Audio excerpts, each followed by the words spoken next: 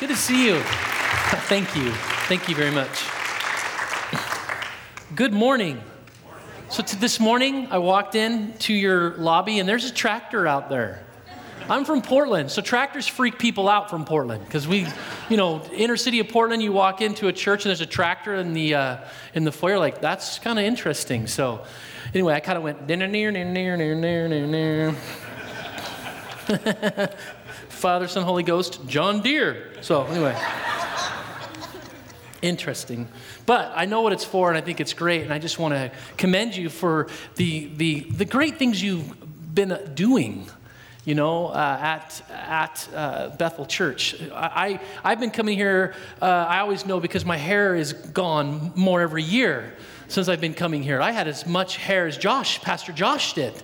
And Josh will have hair until he's 90 because his dad, his father had hair just like that before he passed away. I knew his dad and had hair just like that. And that's what we all would like is hair like Josh. But not going to happen for me. I gave up. Just shave it. And I go down to the bridge at night and I ask them if they could do something with this, and they go, no. But anyway, so it's been 17 years when I think about the journey that God took us on. And I was a youth pastor down in Dallas, Oregon, and having a great time. And God asked us a question and said, a church asked us if we would come up to Portland. I'm from Portland all my life, born and raised there. I was homeless as a teenager there, went through the hardest times of my life there, but also loved my city. And God asked us a church asked us if we would come and be there for 3 years and try an experiment and see what the Holy Spirit would do through you if we paid your salary for 3 years and just let you do whatever you wanted. And I was like, all right, I'm in. It's kind of if you know me, that's kind of, okay, I'll try it. And I think really what they wanted was me to plant a church. I think they thought they wanted me to replant a church, but I didn't get that. I didn't get the whole gather the people. And I got this, I was standing at Ankeny Square Fountain, and I was just praying about what God wanted us to do. And I get a still small sweet voice that all of you hear, and it was wash feet here. And I was at Ankeny Square Fountain, which is where right by Voodoo Donuts. This thing feels like it's going to... Have you had anybody just go bloop? That'd be... Okay. Anyway, I'll stand behind here. I got this tether thing, so I can't go this far now, and I can't go this far now. I have to stay right here. And if you know me, this is really hard for me right now. So I'm standing at Ankeny Square Fountain by Voodoo Donuts, and I get this wash feet here. And so I grab a basin and fill it full of some hot water, and I get a folding chair and I put it down on the ground, and honestly, I'm waiting for someone like you, sir, to come walking by. And I didn't get that. I got an intoxicated gentleman who was addicted to drugs and was and he came by, was homeless, and I said, "Can I wash your feet?" And he said, "Yes." I was hoping he was going to say no, but he said yes.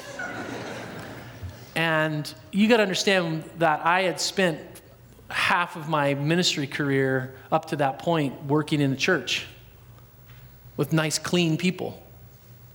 I didn't have to run from them. I ran to them. I loved what I was doing. And now I'm back into this crowd of people that I actually came from. And I'm looking at myself face to face.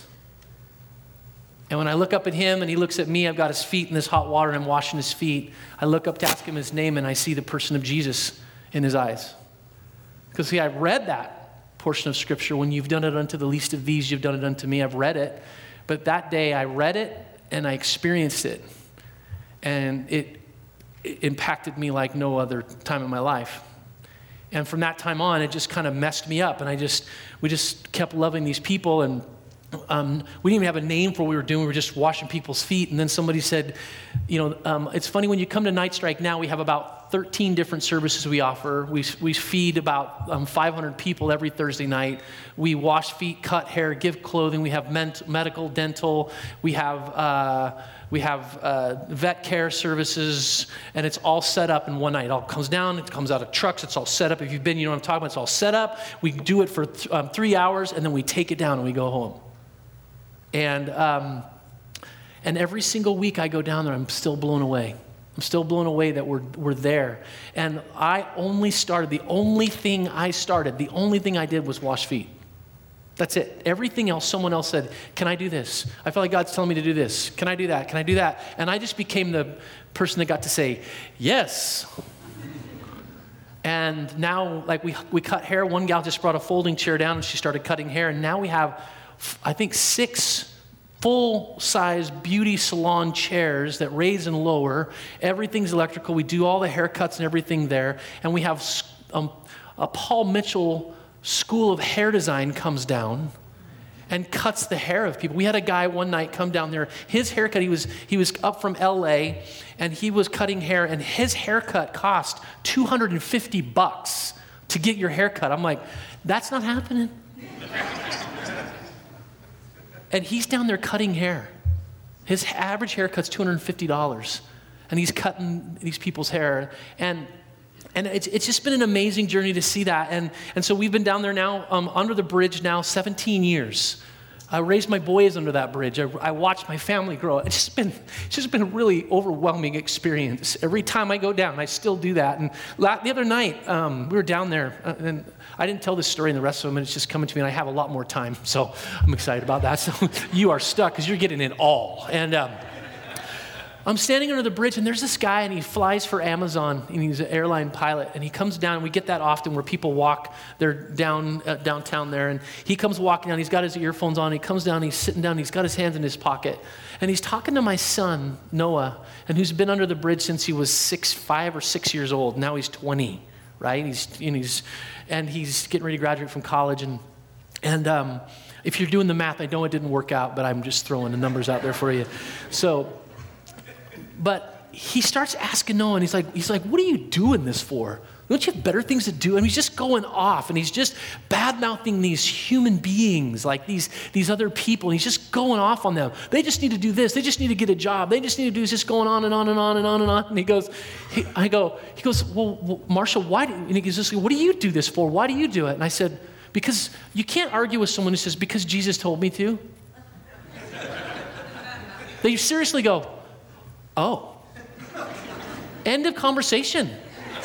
Like you can't, they're not going to say you're crazy because you're crazy. You're not, that's not, there's 200 volunteers down there and 350 homeless people. It's an absolute zoo. You're not looking at that going, well, that crazy person's not going to start something. That's not going to take on. This is a work of God. It's great. It's awesome. And the church is there, and they're talking, and people go, well, when do you preach the gospel? I said, there's a little girl right there praying for that guy over there, and there's a guy over here talking to this person. And it's just this group of people just loving on people, and it's just this big love fest for a couple of hours in the city where people get to forget that they come in, and they can actually come in, and their clothes are soaking wet. They can take a shower. And then when they get done, they can get all of their clothes replaced. Underwear, t-shirts, socks, a nice shirt, a pair, who knows. They can get their hair cut. They can go to the dentist and get their dental work done, all in one night. And they walk out going, I feel so good. And who knows what happens throughout the week. They can get social work. We're connected with all of the addiction recovery services in our city, and we try to point them to the ones that are faith. But we listen to what they want and what they need, and we help point them to them. And one of our guys, this just recently happened. It's an amazing story. His name is Lance Orton, and he was at City Teams. And part of his deal was he's working his 12-step program, and part of his program was he had to serve, because we know that it's a struggle for people of addiction to get out of their addiction if they don't learn to serve others, right? Well, if you think about it, it's the same thing for us too, because we're all addicted to ourselves, right? We have the same addiction. We're all addicted to ourselves. It's when we learn to serve others that we start to set down our addiction. Right? So he comes under the bridge, and he starts serving with us, and he's awesome. He's, you can just see God's changing his life. He's just moving through all this stuff. He is completely substance free now. All substances that were of addiction, any kind of addictive substance, he's completely free of it, right? And so he comes down, and then he needs an internship, and so we ask him if he wants to do an internship with us. His brother calls me and says, I'll give you $12,000 to pay him while he's in the addiction, or while he's in your internship. So he gets done with our internship, and we were able to hire him this year as our development director.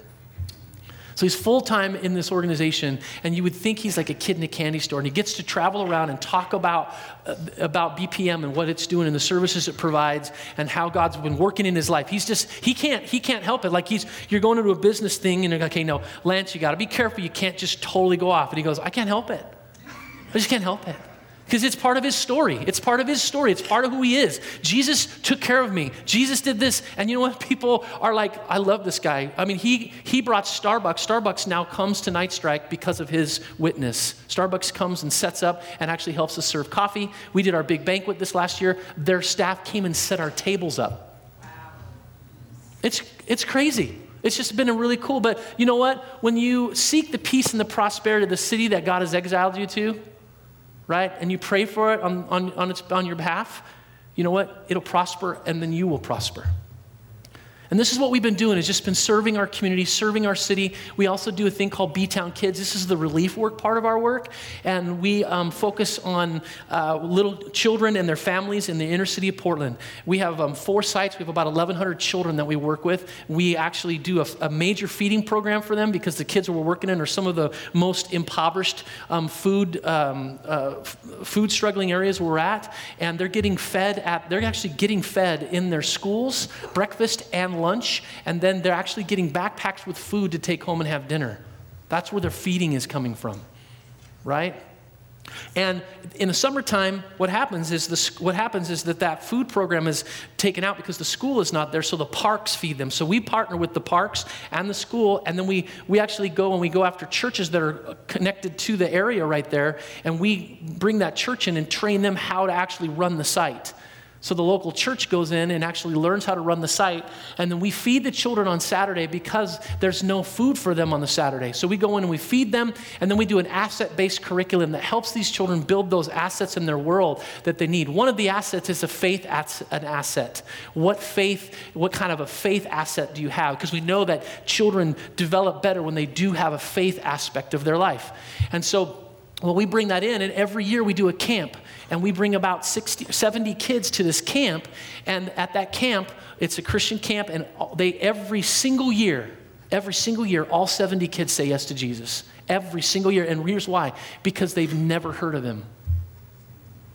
The first time that they hear of Jesus is when they come to that camp. Because we're in this world now that it's just not as prolific as it used to be. And so we bring them into this camp. We tell them about Jesus every year. They hear about Christ. And they say yes to Jesus in their small groups. It's not this big. They're not coming and crying at the altar. They're not like having to give a bunch of stuff up because they're 8. You know what I mean? They're not like, my life is a wreck. No, they're 6 and 8. They're like, I love Jesus. Jesus loves me. That makes sense to me. I'm in. That's the way it should be. The rest of us come crawl into the altar. All right, I'm done, right? 6 and 8-year-olds are like, hey, that just sounds really cool. I think I really believe that. I'm going to do that. Amen. Never underestimate the power of a prayer of a child, ever, because it's just powerful. Amen? So that's what we've been doing for the last couple of years, or for the last number of years, and why I have lack of hair, and it's been an amazing journey. And I want to say thank you because you've been a part of that journey. I will say that the things that you've brought, not just the financial things, I appreciate that so much, but also the encouragement. The encouragement. I have grown here. I've grown in my speaking here. I've grown in my leadership here. I've grown in the ability to come alongside people. I've grown in so many different ways that you have deposited into my life. You were the very first women's retreat I spoke at. Come on. Hello, that was awesome. Yeah. I tell people that and they go, what? You spoke at a women's retreat? And I loved it. You've just been amazing. It's the first time I've ever shot a potato gun is here. And the first time I've ever seen a tractor in a church is here. But you have been an amazing group of people. One of our first mission trips was from Bethel, and they came when the Rentas were here. And and this is where I first met you two, is there was 80 kids. They said, we want to do a trip. And I said, how many bring? And they said 80. And I said, we can do it. I had no idea what I was doing. But I said we can do it. 80 kids. We brought 80 students down, and we just tore up Portland. We just loved on Portland in the name of Jesus. And it just changed my life. And since that time, Josh has been there. And, oh, never mind. And just messing with you. But all that to say is we've grown tremendously, and it's been a part of that work in our lives, and I want to say thank you for that. So I just wanted to give you some updates as far as where we're at and what's going on. We're still going, and we're right now planning for what does BPM look like when we can say we're 20 years old, which is a really big deal. And so thank you for your time and your time being a part of what we're doing. So I want to share a couple thoughts with you before we try to beat the Baptists to the restaurants. But I want to share a couple of thoughts with you from the Word of God this morning, because you're going into this missions time where there's going to be some things asked of you, and it's not going to be necessarily from the pulpit, but you're going to feel it in your heart. You're going to feel it in your spirit. Because I don't know about you, but when I hear that little girls and children are being trafficked and sexually exploited, I have to go, I computed how much money it would take for me to give up one day's salary today. I put my number in, so you take your number, and then you divide that by 365 days. And then you get your number. And you know what? It's doable. So I'm writing a check for you guys today based off of my salary. Because you know what? I have to do something about little kids that are being sexually exploited and trafficked. I can't just walk away from it. I just can't. So whatever I can do, I can pray. Yeah, I can pray, but if I can give, I'm going to give. Because the Holy Spirit's talking to my spirit about it. I can't walk away from that. And that's going to happen to all of us in the next couple of weeks. We're going to hear that because we're going to hear of projects. We're going to hear different missionaries coming up here sharing their stories. We're going to hear different things happening. You're going to hear about Convoy of Hope, which is probably one of the most respected across the board denominational relief agencies in the world that the world has ever known. Right? And we get an opportunity to partner with, I've seen the work they've done. I did Hurricane Katrina relief, and they showed up in their trucks, and it was absolutely, you just started crying when you saw these trucks drive up into this area, and they just drive up, and this guy that's retired gets out, and he's driving this truck, and he opens it up, and there's bottles of water, and clothing, and socks, and shoes, and potato chips, and cup of noodles, and whatever they can get their hands on, and they're just pulling it out, and just people are coming, and they're being fed and taken care of. How can you not just love that? It's the ministry of Jesus. You're going to be talked to by the Holy Spirit this next couple of weeks. And my question is what is it going to take to get you to step into that place where you get to be used by God and experience Him in a powerful and wonderful way? This is the greatest, in my opinion, this is the greatest time in your season right now where we get to talk about how can we be engaged? How can we be involved? How can we give? How can we go? How can we participate? How can we actually put this thing that I'm learning into play? How can I let my light so shine before men that they see my good works and glorify my Father in heaven? How can I be about going? How can I be about serving? How can I make God famous? Because every act that I do as a follower of Christ, when I give a cup of cold water in Jesus' name, it's different when I give a cup of cold water. When you give a cup of cold water, when you serve your community, when you step out of this building and you do something, it's different because it's empowered by the Holy Spirit and it shows the world who God is. That's what it is. And that's what we get to be a part of. And we're called to be a part of that. Not only are we called to be a part of that, we're told, go and make disciples. We're also empowered to do that. He says, go and make disciples, but here it says also wait, because I am going to empower you, and then you will be my witnesses into Jerusalem, Judea, Samaria, and to the outer edges of the world. So it's not just that he doesn't just give us a command and we have to kind of muster up the energy to do it. He also gives us a command, but then empowers us by the Holy Spirit that actually nudges you. You know what I'm saying? You get that urge and that nudge, or you hear something on the screen, or you hear a mission thing, and you feel this nudge and this urge. That's the Holy Spirit in you saying, let's do something. I want to see you active. I want to see you breathing and living and doing awesome things and getting goosebumps and all that kind of stuff that comes with that. That's what this is about. And I was thinking about that because I was given the text this morning, which is actually not a fun text to actually talk about. It's not really inspiring. It's really not. Because you read it, you're just like, wow, I don't want to be part of that church service. And we're talking Acts chapter 5 with Ananias and Sapphira. Thanks, guys. Appreciate that. We're going to talk about missions and giving and going. Marsh, I want you to talk about Ananias and Sapphira. And I'm like, okay, how did that help? Because that didn't work for them very well. Listen to this. Here's Acts chapter 5. Now a man named Ananias, together with his wife Sapphira, also sold a piece of property. With his wife's full knowledge, he kept back. Everybody say kept back.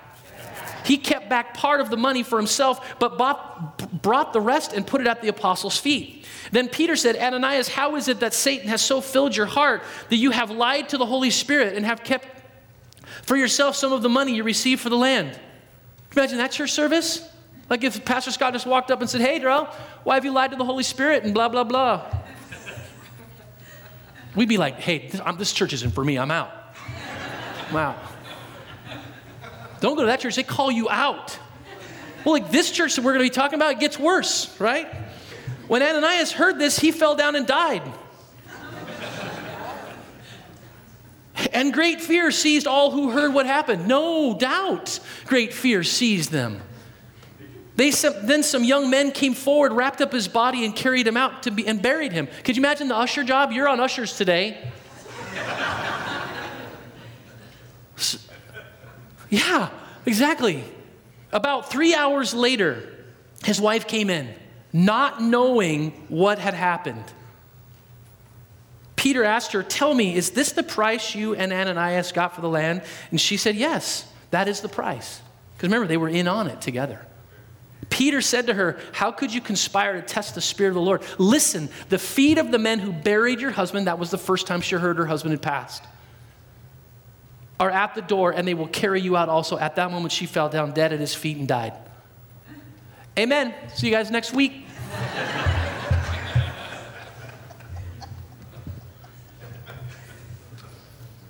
But the fact is something really powerful is happening right here. God is doing something. If you read the book of Acts, when you're studying through this is a really powerful book. It's actually 2 books. There's actually 2 books in this. There's the Luke, Dr. Luke wrote it. He's a physician.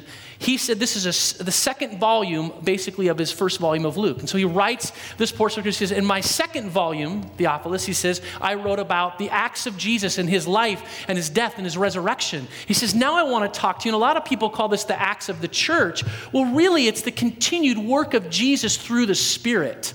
That's really what's going on here. So Jesus said what? His continued work is, I have to go and I'm going to sit at the right hand of the Father and intercede on your behalf, and then I'm going to send the helper who's going to come and empower you to do the rest of the work. So it's that continued work. So that's really how it should be seen, is that it's the continued work of the Holy Spirit as he's working through and building the church. At this point, there's not really, the church isn't even named yet. It's not until they get to Antioch later on in the chapter where they first are known as the church, where they actually start calling them the church, where they call them, it's in Antioch where they're actually first called Christians, right? And so there's a lot happening here. God is establishing his work. He's showing that there's a whole new program. There's a whole new thing happening. People are being raised and people are being healed, and the apostles are seeing crazy stuff happening. And this particular thing, this is one of the first problems of sin that actually pokes its head up within the church. It's the first. Everything else is all this powerful stuff happening, and then you get this particular problem right here, and this is how they deal with it. But I want you to think, I want you to read something, because I want to leave you encouraged this morning. I don't want to leave you discouraged. But you have to read something. You have to read in chapter 4. You have to go back to chapter 4 to get a fuller perspective of this portion of Scripture. Because if you read in chapter 4, verse 32, that's where I'm going to start. And it says, all the believers were one in heart. And listen to some things. So if you read Ananias and Sapphira's story, but listen to this story and kind of go, oh, you'll start to make some connections on your own.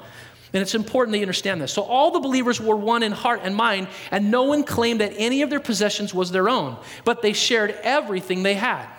With great power, the apostles continued to testify to the resurrection of the Lord.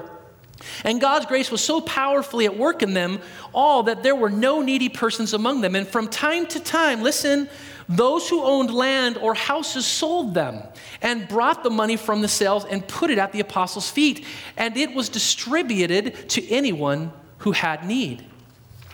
Joseph, a Levite from Cyprus, whom the apostles called Barnabas. This is the Barnabas in the New Testament that befriended Paul and took Paul before the apostles and helped him, build credibility. And although Paul even said, I didn't really need Barnabas, I would have done it whether or not Barnabas was there. But it did help, so thank you, Barnabas, right? But Barnabas was used mightily by God. It says this, that called Barnabas the son of encouragement, sold a field he owned and brought the money and put it at the apostles' feet. So if you can imagine, Ananias and Sapphira are watching this. They're seeing this happening. They're seeing this great move of God. They're seeing all of these things. Believers were one heart and one mind. No one claimed they had any possessions of their own. Wouldn't you love to have been a part of something like that? I think that would have been a great church to be a part of, a great group of people. Just a great group of people doing these awesome things in the power of God. Listen, with great power, the apostles continue to testify. You know why they could do that?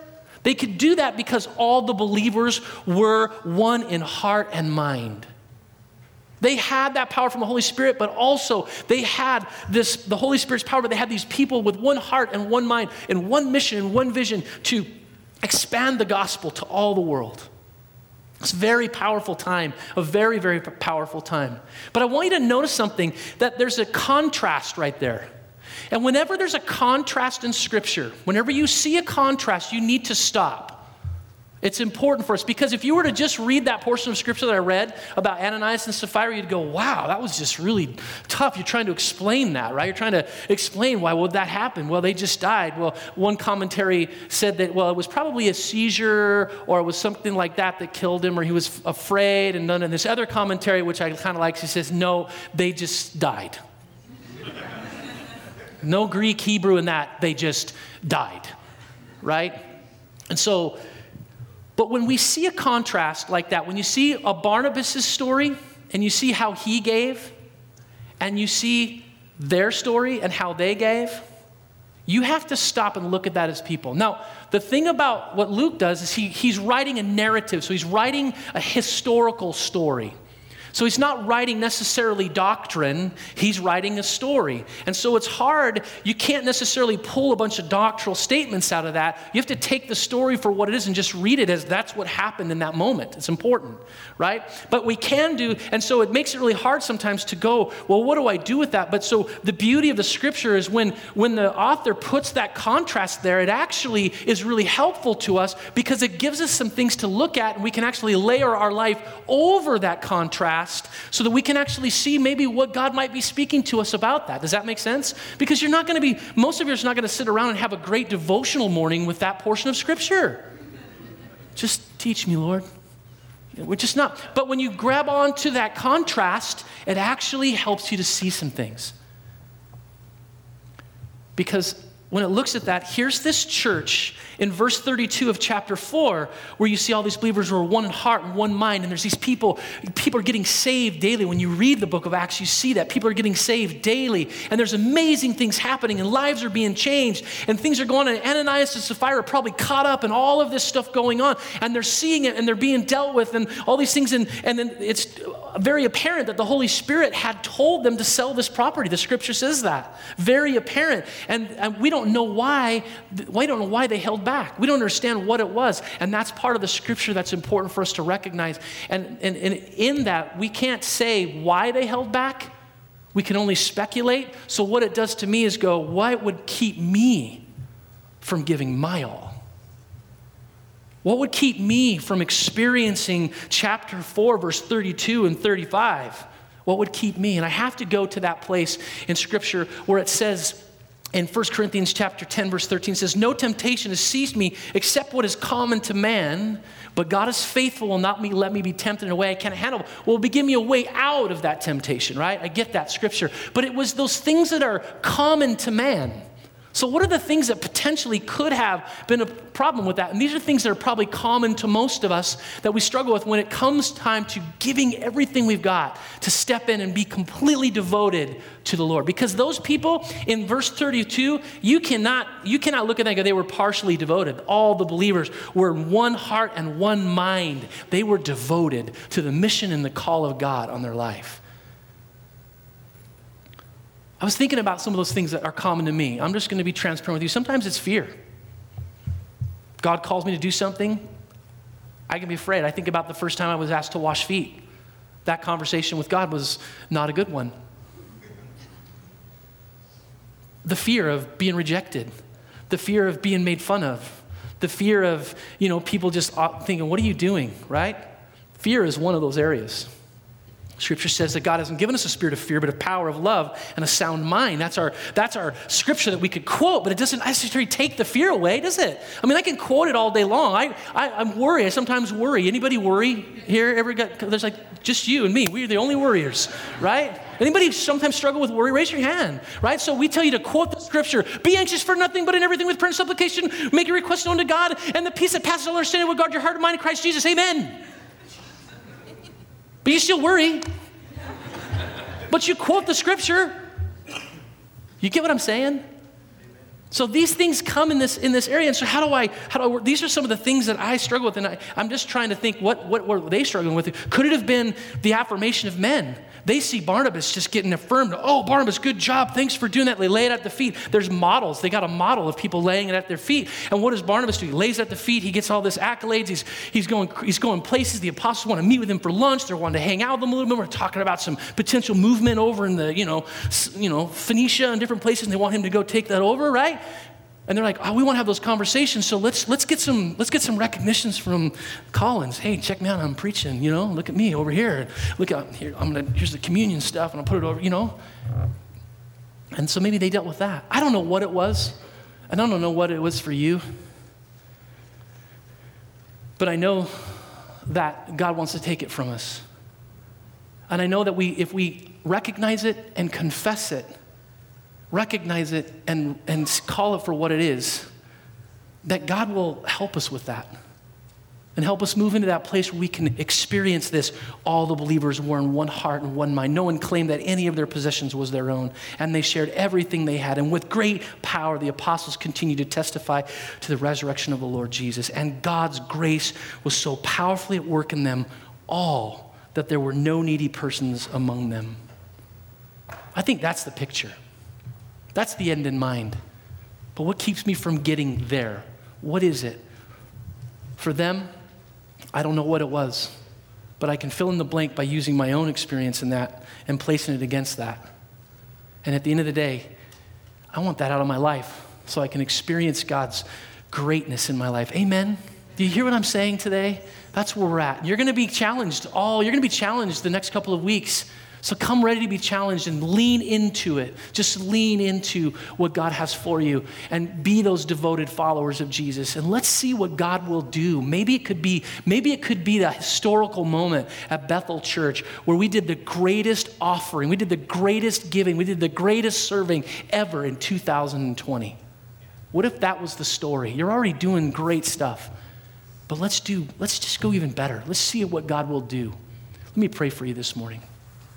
Father, this morning I thank you for this group of people, for the work that you're doing in their lives, and Father, for the heart you have for them. And my prayer for them today, Father, is that by your Spirit, you would move in their hearts, that they would sense a new and fresh infilling of your Spirit, God, that they would sense that we're going to talk about the book of Acts. And I pray from this, Lord, it wouldn't just be a good history lesson or a good bunch of scripture references, but truly from your word, the dunamis power of God would come and just move through our body in a new and wonderful and powerful way. And we would experience freshness and newness of life and healing just like they did in Acts chapter 4. Just like that. God, we want you so much. Just come and just fill us that we could take that little girl's pain away, that we could help that group in Honduras, that we could help those families here and there and everywhere, God, that we could just be your hands and feet. We love you and we thank you. In Jesus' name, amen.